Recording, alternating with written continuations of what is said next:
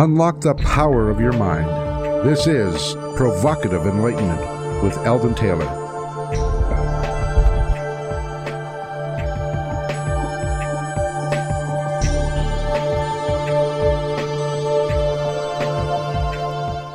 Welcome and thank you for joining us today. The next hour is devoted to learning something more, not just about the world of shoes and ships and sealing wax, but about how, what, and why we believe as we do. A time for those willing to question what they think they know or what they may believe, those willing to be uncertain for an hour. I'm Eldon Taylor, and this is Provocative Enlightenment. All right, our chat room is open, and my partner Ravinder awaits you there now. You can log on by going to provocativeenlightenment.com/chat. We do have a great chat room, so Ravinder, tell us all about it, please. We have a great chat room, a great group of people. They all provide their own perspectives, so we always learn. I always learn bunches from them, plus the fact it's just a really fun group, so we have a laugh at the same time. So if you can, if your boss isn't going to get too angry with you, then do come join us at provocativeenlightenment.com/chat. Everybody needs a boss like me, huh? You're always on the thing. Yeah, you're wonderful. I've got the best boss in the world, I do. Oh, yeah. Wait till we're off the air. Okay, in today's Spotlight, I would like to discuss an issue that shouldn't be an issue, in my opinion, and that's the idea of Christmas wishes. It seems that for the past few years, we have been encouraged to send holiday wishes instead of those of a Merry Christmas variety. There are reasons behind this, but to me the most interesting comes down to one of politics. According to a PRRI poll, 61% of Republicans are in favor of Merry Christmas, while 66% of the Democrats favor a secular greeting such as Happy Holidays. Why the political divide? According to The Atlantic, it's a bit ironic that folks would have a preference between the two greetings at all. They write, and I quote, "Ironically, it's a Christian-friendly greeting at its root. Holiday stems from the Old English for holy day. For much of the United States history, it would have been given and accepted by Christians without a bat of the eye, understanding that the holidays in question were those of Advent, or perhaps Christmas, and the Gregorian New Year. Only relatively recently has it become a catch-all for people of other religions." I think it's more than that, however. It appears to be an attack on the meaning of Christmas, or the Christ in Christmas. Now, I fully understand those who might find it unfair that as a predominantly Christian country we have celebrated Christmas and failed to formally designate an official holiday for such celebrations of the same kind by non-Christians. Still, legislating additional holidays should be the answer, and or changing the official nature of Christmas at a legislative level, instead of substituting a generic greeting for what is officially a Christian holiday. Unfortunately, in my view, the secular movement has so encouraged the abandonment of Christ in Christmas that today we have substituted Walmart, Sears, J.C. Penney, Costco, Amazon, and the like for Christmas. It seems Christmas has been reduced to a commercial enterprise with Black Friday, Cyber Monday, etc., dominating the mood of our nation. Personally, taking the Walmart out of Christmas and replacing the spirit of Christmas with the Christ of Christmas serves the best interest of all faiths. It was Christ who admonished that whatever we do unto the least of our brethren, we do unto him. It was Christ who suggested turning the other cheek, finding forgiveness in our hearts, loving one another, and so forth. How this message becomes the target for change in the name of secularism fails to make any sense to me. For our secular friends argue that to be a good person, we should be forgiving, charitable, moral, and otherwise behave in an ethical fashion. So the message seems dissonant, to say the least, unless what they're arguing is we don't need Christ in order to be virtuous. Now, if that's the message, I totally agree. But then why argue against a celebration that honors exactly that? For me, it's Merry Christmas to all of you, and it is my wish that the Christ in Christmas be remembered, for in so doing, we might just leave the Walmart out of Christmas and return to the real meaning behind this special occasion. My thoughts anyway. What are yours, Ravinder? Oh, I think you've picked on one of my own pet peeves. You know, I was brought up in England at a time where there wasn't the same separation of church and state, and I wasn't Christian. But the rest of the country celebrated Christmas, and I was often on the outside looking in and wishing that I could join. And I really liked it when people wished us Merry Christmas, because it made it more inclusivistic. I mean, they allowed us in. And I enjoyed the Christmas tree and the nativity scene. I like the season of hope and goodwill to all men. I like that part of it. Quite frankly, the commercial Christmas of today isn't doing it for me, so I'm all for trying to remember what it's really about. And yeah, so I'm very much a Merry Christmas.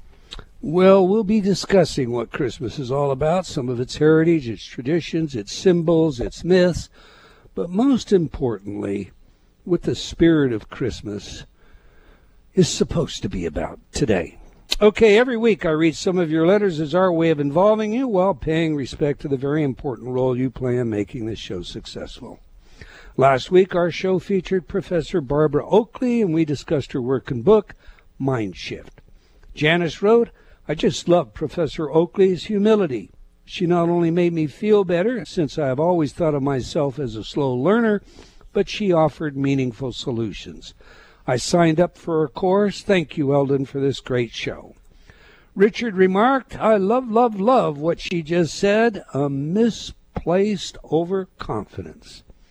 CB wrote, another great interview that was a little bit short. A teaser for following up on the guest materials, eh? This sounds like a good way to get my brain geared up on new learning. Moving on, Candace wrote, I saw a woman this week who sang your praises. She has gained much from your audios. I know you reach a lot of people, but thought you'd like to know. I could tell by what she said. She didn't know you were local to this area, and I didn't let on. Well, thanks, Candace. AJ wrote, to change your subconscious mind and the way it talks to you, check out Eldon Taylor and his Inner Talk programs. I've experienced phenomenal success with his Inner Talk programs and recommend them to everyone. Thank you, AJ. And April wrote, I always love your newsletters. Been a customer since 1993, and I just can't get enough. Now, for all of you out there, our newsletter is fresh, informative, and free. Go to InnerTalk, INNERTALK.com, and sign up for your free copy today. Okay, that's all the time we're going to take for letters, but we do love your comments, so please keep them coming. You can opine by writing to me at Eldon, that's ELDON, at EldonTaylor.com, or by joining me on Facebook at Dr. Eldon Taylor. We do sincerely appreciate your thoughts. They contribute immensely to our show, so thank you. Now to today's show, the meaning of Christmas with our special guest and a favorite of mine, Professor Amy Jill Levine. Professor Levine has been with us before, but for those of you who may have missed her appearance, let me tell you a little about her.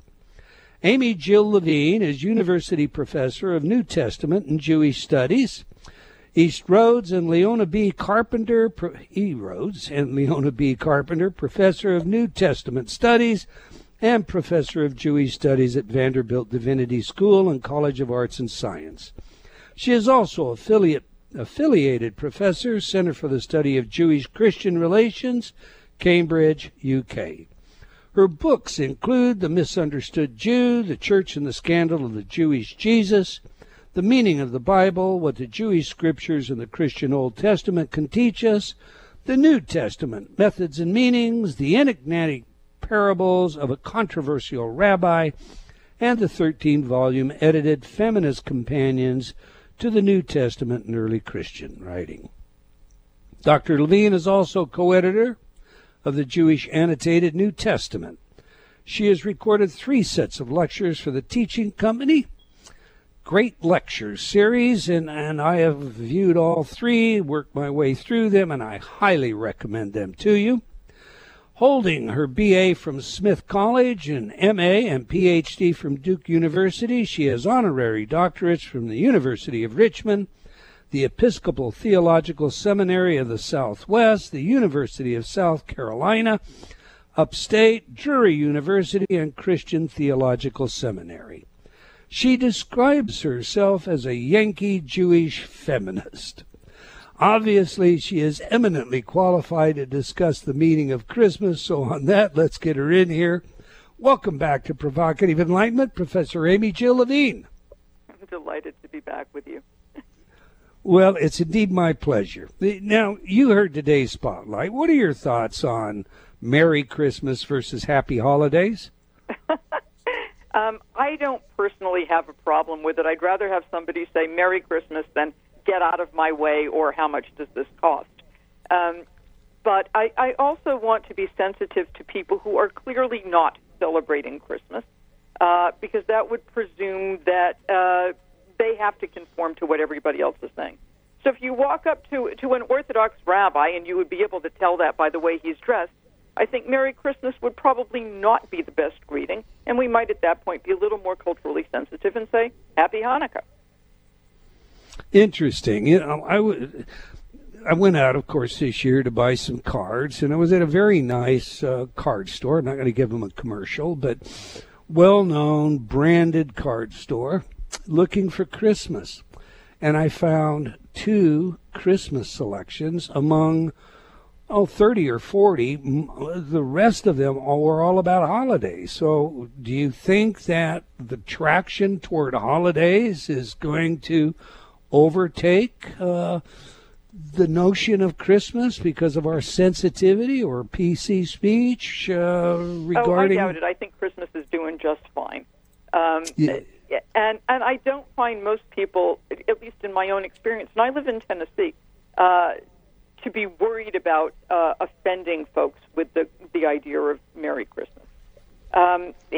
Sure, say Merry Christmas if that's what's in your heart, but do not say it if you want to insist to the person to whom you're speaking, hey, by the way, if you don't believe in Jesus, you're going to go to hell.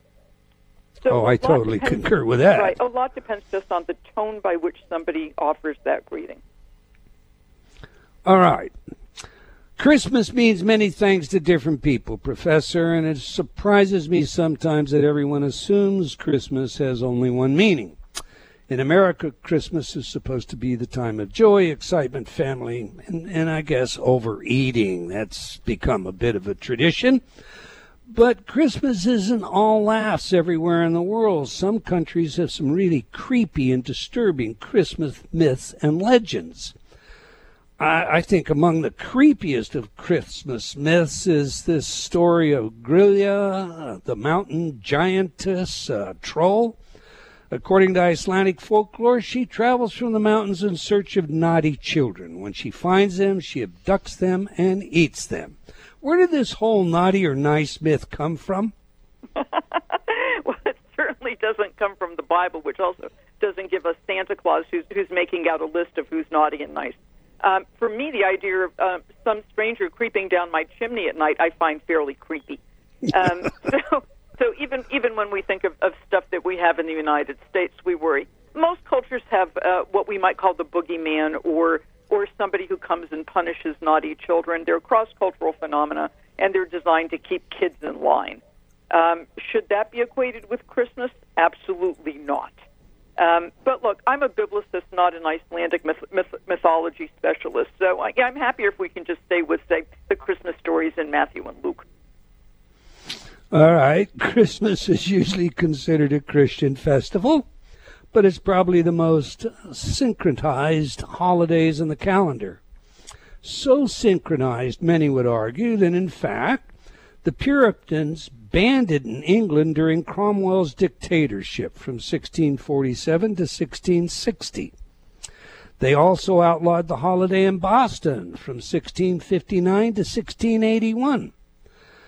The Puritans recognized, albeit sourly, that Christmas was about a Christian as a pentacle.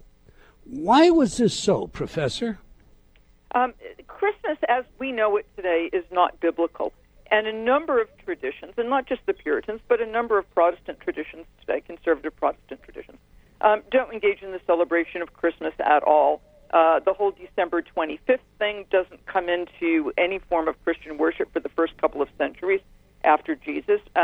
It's already some sort of appropriation of a pagan festival, so pagans celebrating the birth of the sun god, S-U-N, not S-O-N. And what Christianity did, and what any decent good religion does, is as it spreads and it encounters traditions that are not part of its own history, it has two choices. It can either attempt to wipe out the tradition, or it can attempt to colonize or to borrow it. And what the church did very wisely is said, we've already got a holiday on the calendar, let's basically baptize it. And that's how we get December 25th, it's how we get candy canes, it's how we get Christmas trees, mistletoe, not to mention Santa and the Easter Bunny. So what we have here is a form of Christian, we might call it multiculturalism. So Christianity Christmas, for all intent and purposes, is not necessarily a universal Christian practice. That's what you're saying. I'm saying today when we use the term Christmas, we're talking about a Christian holiday. That's the Christ part of Christmas. But that the idea of celebrating the coming of light in the middle of winter, or rebirth when it looks like the days are getting increasingly short in the Northern Hemisphere, that's going to be a cross-cultural thing. So today what we find is a number of people quite secularized who are very happy to put up Christmas trees and eat candy canes and exchange presents, not because they've got anything to do with Jesus, but because they like the idea of celebrating hope and light in the middle of cold and winter. Okay. While you're on that, I have to ask you this, Mithras, the call of the Great Mother, who celebrated the rebirth of the sun, S-U-N, or the Roman festival, the birth of Sol Invictus, also participated as groups in the slaughtering of a bull over an open pit, where they would partake of its blood and its flesh, literally drinking its blood and eating its flesh, to celebrate this rebirth of the sun. Is that where sacrament originates? A sacrament is something that's holy. And we have a number of cases in antiquity of people, the folks who were doing the slaughtering bulls, the issue was less eating the blood of the bull than actually bathing in it as a form of both rebirth and purification. And is that connected to the idea of baptism? Sure. Because, again, we have this issue of what cultures do, and frequently we borrow cultural tropes, cultural ideas of food, and cultural ideas of eating. The idea of eating as a sacrament, and depending upon what you eat and when you eat, of course, that marks us. I think it was the German philosopher Feuerbach who said, you are what you eat. So to eat the body and blood of one's Lord made sense outside of Christianity as well as inside of Christianity. And then the various Christian churches had to figure out exactly what that meant and how this particular sacrifice was to be facilitated.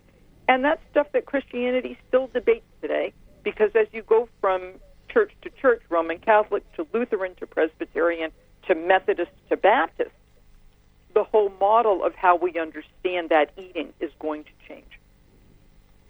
All right.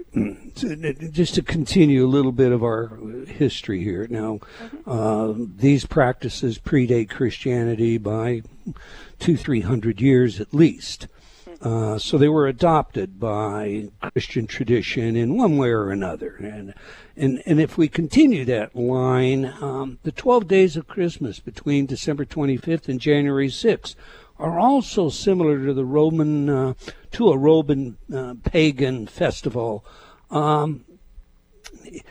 Is that where you think the tradition of the 12 days of Christmas originated, or is there some other explanation for that? On the 12 days of Christmas, there are the dates from, technically, the dates from December 25th to January 6th, with January 6th being the date, supposedly, that the Magi, those Persian astrologers, finally showed up to drop off the Christmas presents in Bethlehem. You know, where does this come from? It may well have come from various pagan sources. It may well have developed within the early church, much similar to the idea of the Eucharist that we were just talking about. It's certainly possible that Jesus could have borrowed that, or his culture could have borrowed that from the Mithraic tradition. But Jesus himself, a first-century Jew, understood what sacrifice was and understood the idea of even giving up his own body as a martyr. So one of the things we have to worry about is how much is being borrowed, how much is being developed uniquely, how much is floating in the air but changed substantially. And the other thing we have to worry about is how do we look at these things over time. Surely people in the first century were not worried about milkmaids milking and drummers drumming. So how much gets added in, how much gets borrowed? You know, when you look at the evolutionary psychological aspect of culture and religion, you see that it seems that in order for something to be successful, an idea, a myth, a story, it needs to incorporate a basis broad enough that is already accepted by a population for it to gain traction. And do you think that that has any explanatory power and understanding why there is so much so many antecedents from earlier cultures that are involved in Christianity? That's certainly part of it.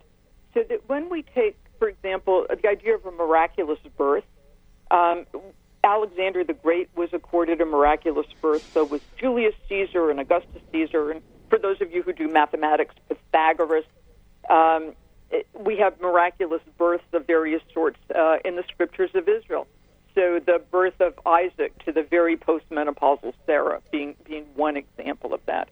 The Dead Sea Scrolls talk about miraculous births of people like Melchizedek and Enoch. So, yes, that idea is already around. But what makes it interesting, at least to me, is that each time we have an example, the people who tell those stories put their own distinct stamp on it. So whereas the birth story of Jesus has commonalities with some of these other miraculous births, it also has its distinct aspects. And those aspects are the ones that have to gain some sort of cultural traction. Okay, now, where parthenogenesis is concerned, you named a number of people, but other religions, Buddha, for example, supposedly his mother was touched by the trunk of a white elephant, and that's how he was conceived.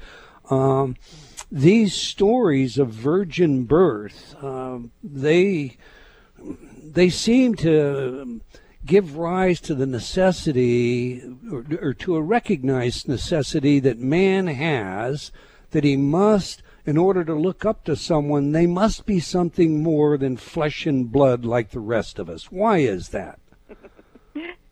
I think that's our imagination. In antiquity, things actually worked pretty much in reverse.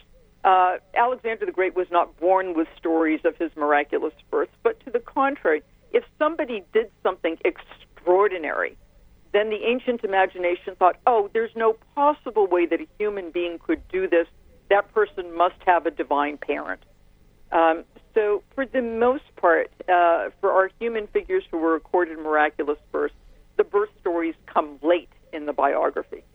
What do we do today? We think about, well, how did this person, Da Vinci, for example, or Martin Luther King Jr., or Rosa Parks, anybody who's changed society, do we think, I wonder what their parents taught them. I wonder what the spark was that allowed them to rise above everyone else and actually make that change that was needed, actually create that painting, discover that new scientific formula.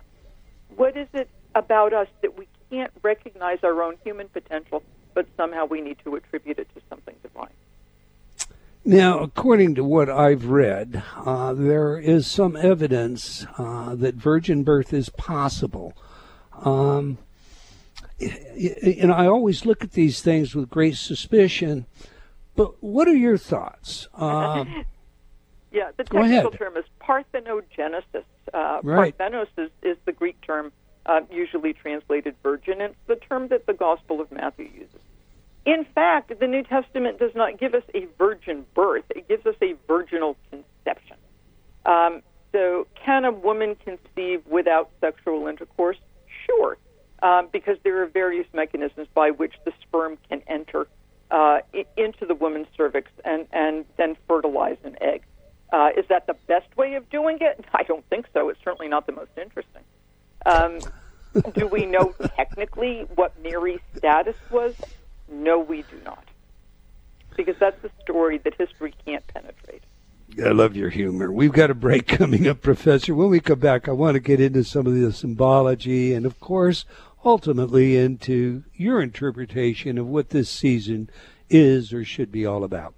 We're speaking with Professor Amy Jill Levine about the meaning and traditions of Christmas. We have a couple of links for you at provocativeenlightenment.com, leading to more information about our guest, including her books and activities. Now, we have a video for you in our chat room featuring our guest discussing parables. So if you're not in the chat room already, now's the time to get on over there, and you can do that by simply going to provocativeenlightenment.com/chat. Okay, do please stay tuned. We'll be right back. You're listening to Provocative Enlightenment with Eldon Taylor. Many dogs and cats spend endless days indoors staring at the wall, living for the moment when you will come home and tell them you love them, take them out, and make a fuss over them. Dogs and cats need physical exercise and mental stimulation, things to do and think about in order to be healthy and happy. Please set time aside for them and give them a real life and real love. For more information, please contact People for the Ethical Treatment of Animals at 757-622-PETA or helpinganimals.com. That's helpinganimals.com. Change has never been easier. Whether you wish to lose weight, stop smoking, build better relationships, become creative, enjoy ultra prosperity, or simply relax and promote self-healing, Inner Talk has been repeatedly demonstrated effective in the most rigorous of scientific studies. Our customers love Inner Talk. Sean wrote, I have struggled with bulimia for over 30 years and have never been able to lose weight without restoring to it until I used Inner Talk. Vicky wrote, my hubby has been using the Stop Snoring CD and already his dangerous and raucous snoring levels have stopped. Celeste wrote, I recently graduated from Taft Law School with honors. I'm writing to tell you how much your Inner Talk CD, Excel in Exams, has helped me. With over 300 titles to choose from, there is something for everyone. Check it out today by going to innertalk.com.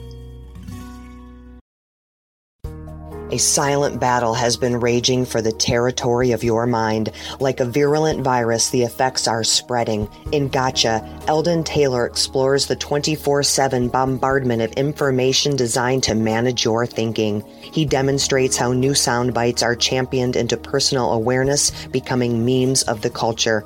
And this results in framing and reframing classical positions, causing adjustments to personal values and history itself. Your every decision process is being managed and manipulated. Gotcha exposes the arrival of the Orwellian age in full-blown technicolor. In laying bare the current uses of the many sophisticated techniques, Eldon reveals what it is we need to do in order to avoid allowing others to puppet our thoughts. For details, go to eldontaylor.com/gotcha. The Great Courses cover a broad array of university-level disciplines. The lectures in each course are either 30 or 45 minutes long. By listening for less than an hour a day, you can finish even the longest course in just weeks. Browse our catalog or website at thegreatcourses.com and imagine how much you could learn if you spent just 30 minutes a day for the next year in the best college classrooms in the world. The lecturers are university professors carefully selected by the Great Courses and its customers for intellectual distinction and teaching excellence. Hi, I'm Peter Singer. Many people would like to help those in great need in developing countries, but they don't really know whether a donation will do good. They wonder if the money will get to the people who need it.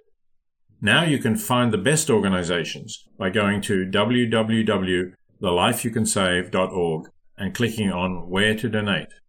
The Life You Can Save doesn't take any money from the organizations it recommends. It simply trying to do the best it can.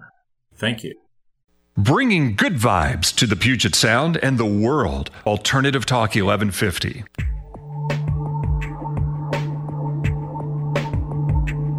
Unlock the power of your mind. This is Provocative Enlightenment with Eldon Taylor.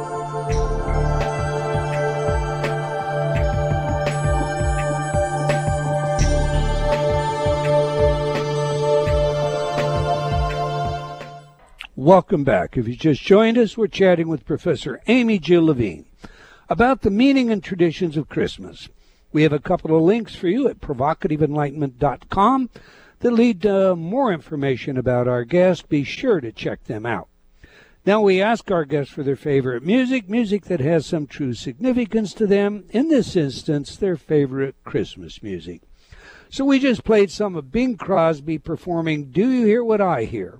Tell us, Professor, why is this music important to you, and how does it inform us about who you are?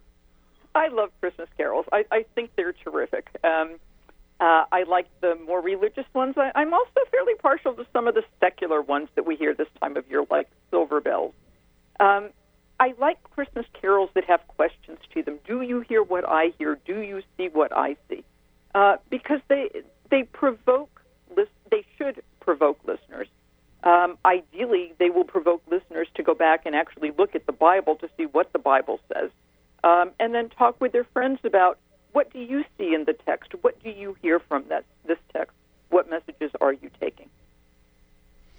That's wonderful. That's very interesting. Let me ask you this, since this is the closing piece where we pick this song up, talks about the star.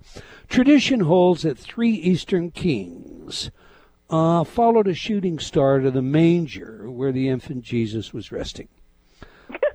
Generally, many scholars say that's just false, both historically and scripturally. So, flesh that out for us. Is there any truth to this story? Oh, gosh. There's like half a dozen things wrong in just that summary. The manger and the shepherds are in the Gospel of Luke. But the star is in the Gospel of Matthew, and Matthew has Mary and Joseph in a house, and it looks like the house already belongs to Mary and Joseph. No problem in Matthew with no room at the inn. The Magi are not kings. Matthew would have been appalled to think that they were kings, because Matthew generally doesn't like kings. He says the kings of the earth are the ones who lord it over you. The Magi are magi. They are Persian astrologers. They may well be priests. And they represent, for Matthew, the pagan world. Are there 3? Not necessarily. There could have been 7. There could have been 12. The reason we get 3 is because of the 3 gifts, gold, frankincense, and myrrh. In fact, in antiquity, when Christianity took over the Roman Empire, frequently patrons would have themselves painted as the Magi coming to visit baby Jesus, because that way you could deck out yourself, your wife, and your kids in fancy clothes. Are they following a star? Well, not stars the way we would think about them. Stars are giant balls of hydrogen gas. And if we think about how Matthew says, right, the star stopped over the house, if a giant ball of hydrogen gas just stopped over your house, not only your house, but the entire world would be immediately incinerated. So stars back then, people thought of stars as sentient beings, perhaps righteous people who then became part of the stars of the heaven. And we have hints of that idea in the book of Daniel. So one might think about the star as one might think of a being. I tend to think about Tinkerbell in the Mary Martin Peter Pan show, a little ball of light that you can follow. Stars, as we know, do not function like GPS systems, but in the Gospel of Matthew, that star does. It drops the Magi off in Jerusalem and then helps them get a couple of miles away to get to Bethlehem to find out where Mary and Joseph is. If we start trying to find scientific evidence for all this stuff, we're simply miscuing. We're not reading the Gospels as they should be read, which is not as a book of science, but as a book of profound theological storytelling. Allegories. Allegories in part, or midrash, or parable, or something that leads us to a greater understanding of divine and human nature. Especially human in this instance, I would think. I think so. Okay, all right. The year Jesus was born has been the subject of controversy for years, as some scholars argue that birth is plus or minus 32 years of OBCE. However, the biblical account has him born in the days of Herod, and that would put it 4 BCE. According to your own investigation, what are we to believe about the birth of the year Christ? Right. Well, the date that we have now was set by the Scythian monk, whose name, he comes into history as Dionysius Exiguus, but it really means Dennis the Short. And he got the year wrong. Matthew dates the birth of Jesus, as you point out, to the reign of Herod the Great, and Herod dies in 4 BCE. Even the idea that Jesus dies at 33 is a problem. Luke tells us he was about 30 when he begins his public activity, and John has a 3-year ministry, so 33 possible. We're better on the dating of his death. That would be between 26 and 36 of the Common Era, and we know that because that's when Pontius Pilate was in office. We don't know how old Jesus was. In the Gospel of John, some of his opponents come up to him and say, "How can you say you know Abraham? You're not yet 50?" There's a big difference between being 50 and being 33. So what year was Jesus born? We simply do not know. Let me ask you this. There are many academics that argue that the story of Jesus itself is false to fact, that it's an invention, and or his crucifixion was a play and acted in some small area, private audience. Where do you come down on a scholarship basis about the actual life of this Jesus of Nazareth? I have no doubts that there was a fellow named Jesus, that he was from Nazareth, that he gathered a group of followers, and that he was crucified by Pontius Pilate. I see no reason to doubt that. We have sources dating very, very close to that time period. For example, the letters of Paul, which attest to Jesus, and Paul talks about knowing people who knew Jesus. If there were no Jesus, we have to invent somebody else to make up all those parables. That seems silly to me. Why invent somebody when you've got already Jesus who was there? The question is not, for me, did Jesus exist or did he not exist? I think he existed.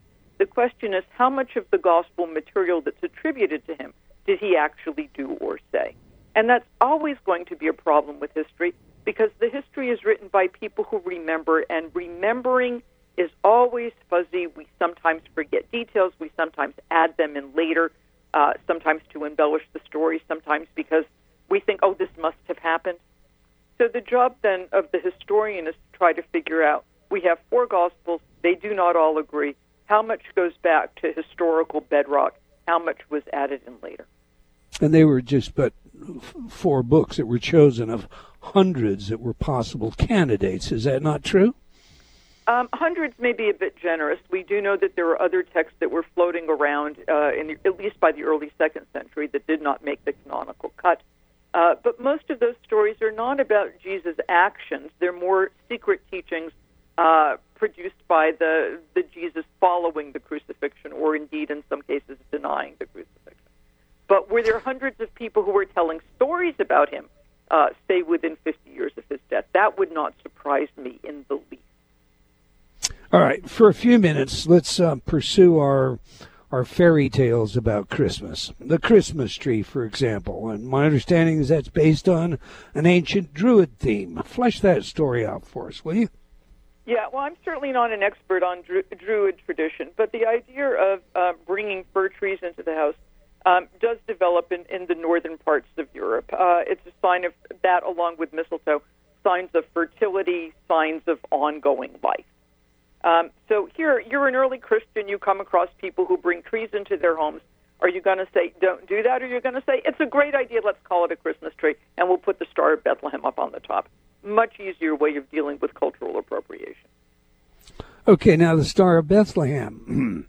We discussed that a bit, but do you believe there was any such thing as a Star of Bethlehem? What we have in antiquity are signs attributed to the birth of heroes. And we've already talked about how if you rose above various people because you were an emperor or a great scientist or a wonderful mathematician, people would attribute to you a special birth. They would also attribute to you portents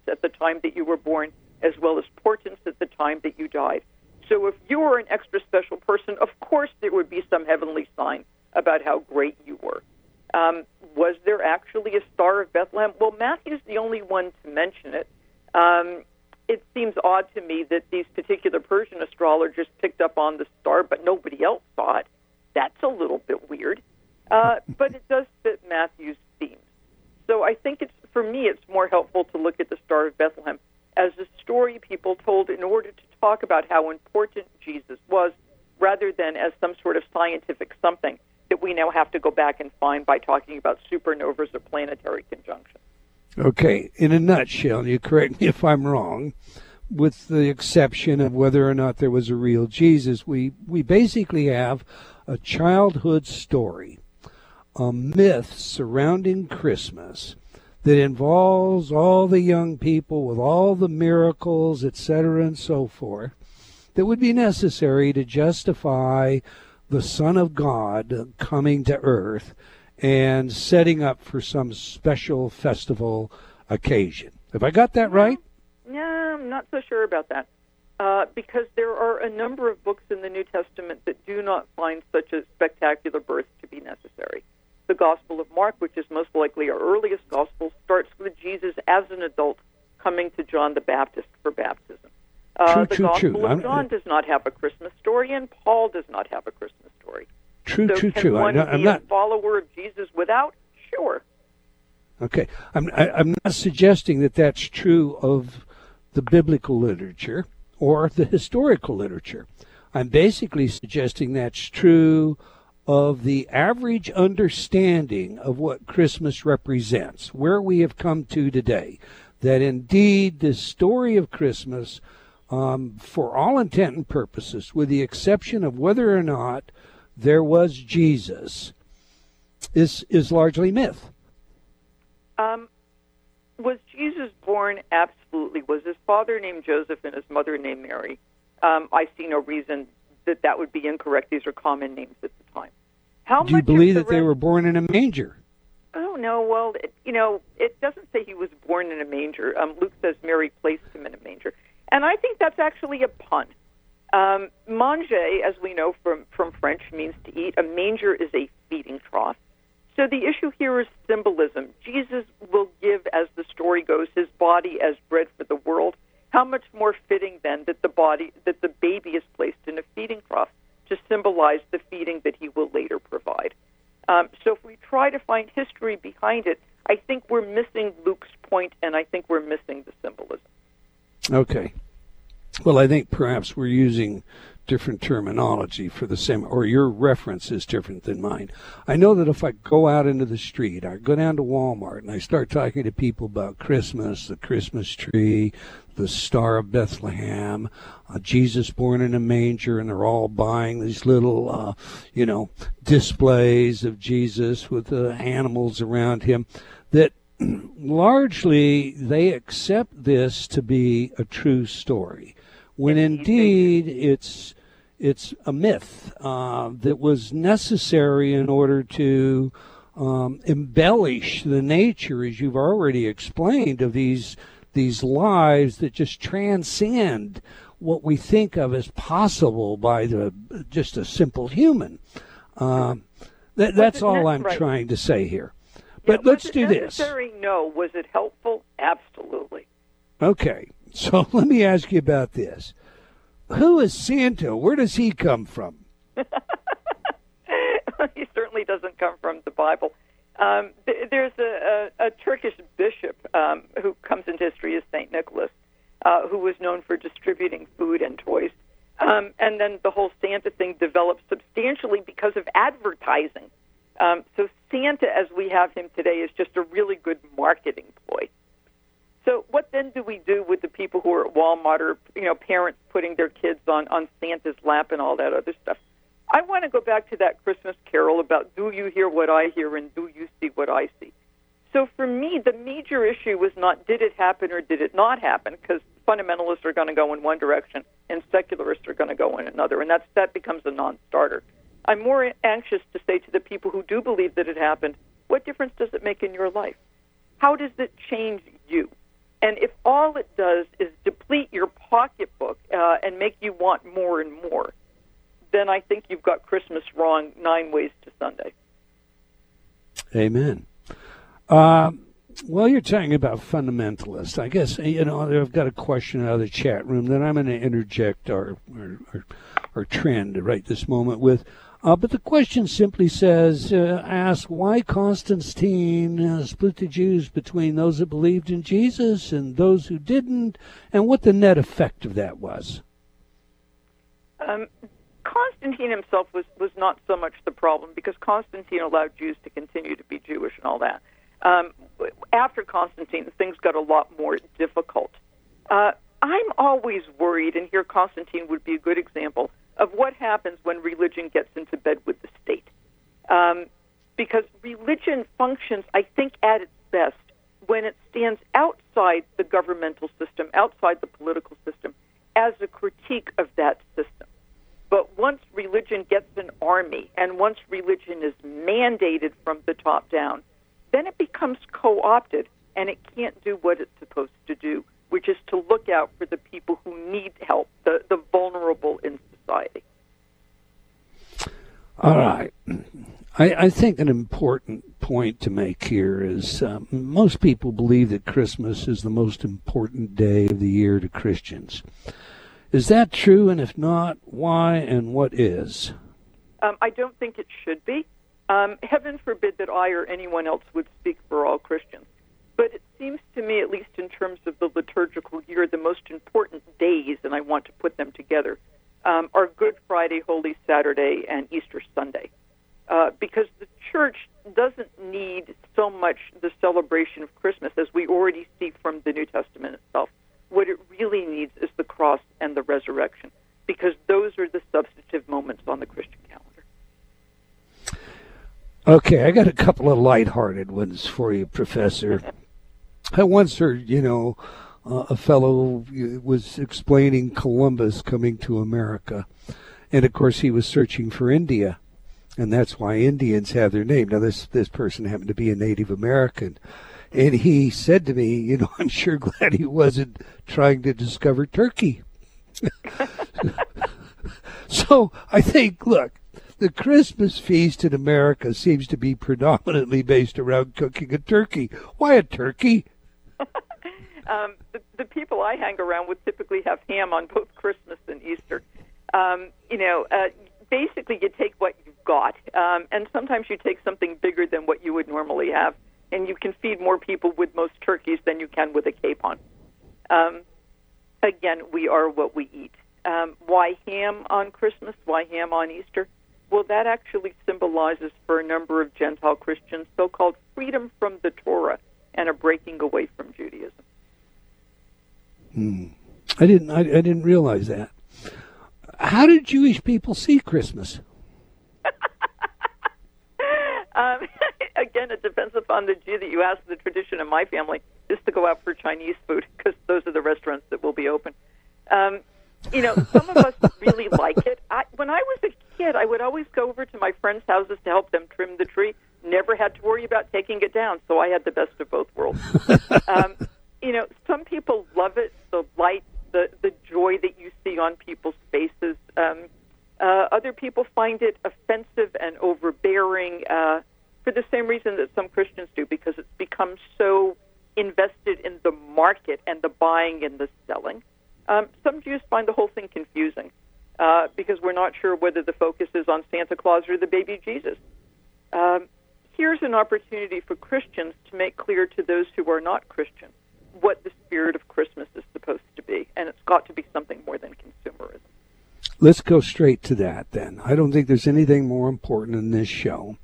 As the scholar of Jewish and Christian history and more, what should Christmas mean? If we think about the traditional Christian view that the divine becomes flesh in Jesus, that the God, the one who created heaven and earth, is somehow present in this vulnerable child born during the years of the Roman Empire, then I think we have something worth latching onto. Because what the Christmas story asks us, or asks us to see, or asks us to hear, is, Do you want to worship the man who called himself Son of God, Augustus Caesar, the Emperor of Rome?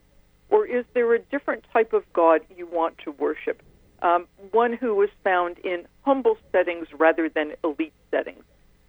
One who comes to provide hope for people rather than to take taxes from them. One who comes to proclaim the love that the God of Israel manifests rather than the one who says, I'm going to conquer you by military might. Christmas asks basically, what God do you believe in?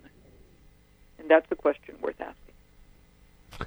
And the spirit of Christmas, therefore, should be asking that question?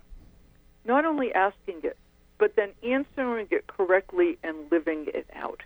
The God who tells us already in Leviticus, not only love your neighbor as yourself, but love the stranger who dwells among you because you were strangers in the land of Egypt. And then we take it one more step with Jesus, who says not only love your neighbor, but also love your enemy.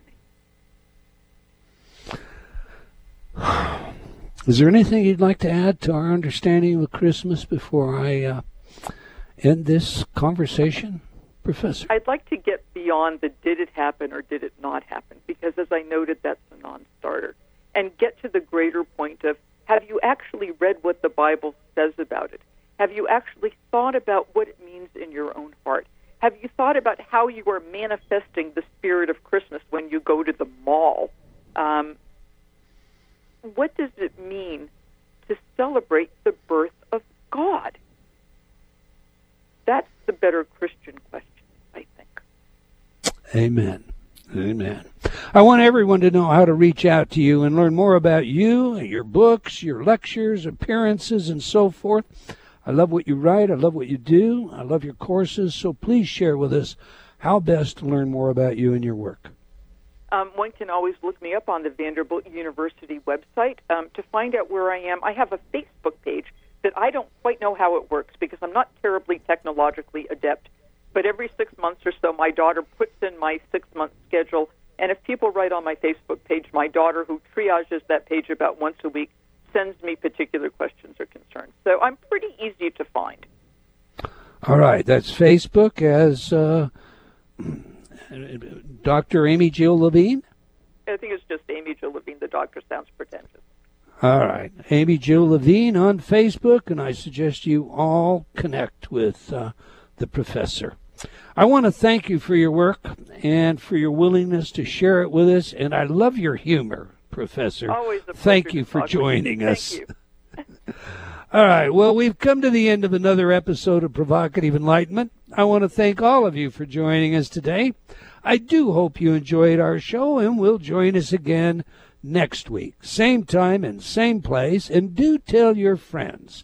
Let's have them join us as well. We also love your suggestions, and be sure to tune in next week when Mama Santa Claus will be here, and she'll be giving a lot of inner talk programs away to solve your problems. Okay, until next week, wherever you are in the world, remember, believing in yourself always matters.